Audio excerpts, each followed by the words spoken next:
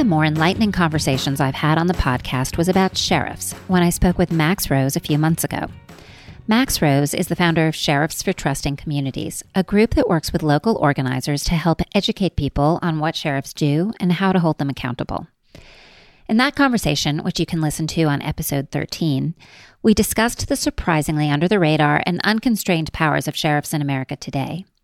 Because they operate our jails, sheriffs play a key role in the mass incarceration crisis and in our immigration crisis by cooperating with U.S. Immigration, Customs, and Enforcement, or ICE.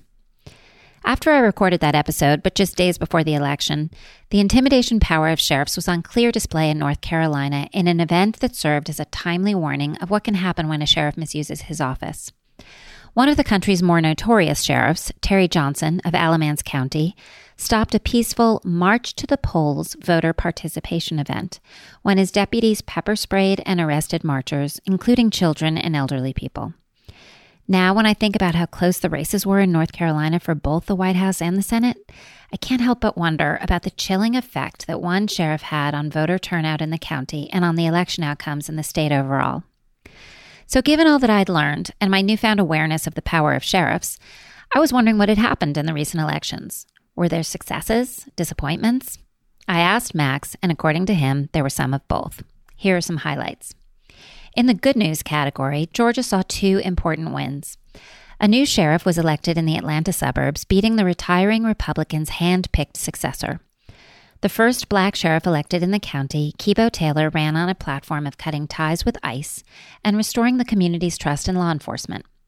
In a nearby county, another black candidate, Craig Owens, defeated a 17-year Republican incumbent with promises of prison reform and ending cooperation with ICE. In Charleston, South Carolina, Democrat Kristen Graziano defeated the Republican sheriff who had been in office since 1988. I'm not kidding. Sheriffs have often ridiculously long tenures with no meaningful term limits. Anyhow, there's more. She used to work for him in the sheriff's office, but he fired her when he found out she was going to run against him. Now, she's not only the first woman to hold the office, but the first openly gay sheriff to represent the county. Given that the vast majority of sheriffs in the U.S. are white men, this is huge progress. Another openly gay Democrat, Charmaine McGuffey, won in Hamilton County, Ohio, a significant accomplishment in a state that's trending more and more red and was disappointing to many Democrats this election. Both of these Democrats ran on platforms of criminal justice reform, ending ICE support, community outreach, and inclusivity.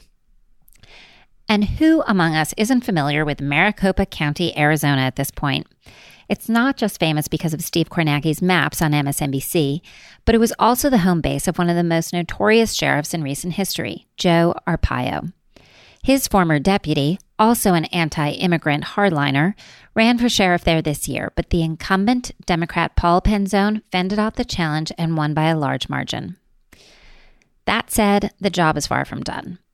One notable disappointment was the win in Pinellas County, Florida, by a pro-ICE sheriff who once advocated the arming of teachers after Parkland and denied bail to Black Lives Matter protesters last June. And in Texas, another Republican known for his pro-ICE stance and maintaining deplorable conditions in the jails defeated a Democratic challenger. But then again, as compared with Georgia, where the sheriffs rode a blue wave around the state, Florida and Texas held many disappointments for Democrats this year. In all these races, the stark contrasts between the candidates will play out in the lives of their constituents, whether it be jail conditions, the treatment of mentally ill prisoners or addicts, evictions, voter intimidation, or the difference between getting deported or not for a person pulled over for something as simple as a broken taillight. One sheriff's election might bring fear and dread into the community, while another's could rebuild faith and trust in law enforcement. The outcomes this year were both a cause for hope and a reminder that we must remain ever vigilant.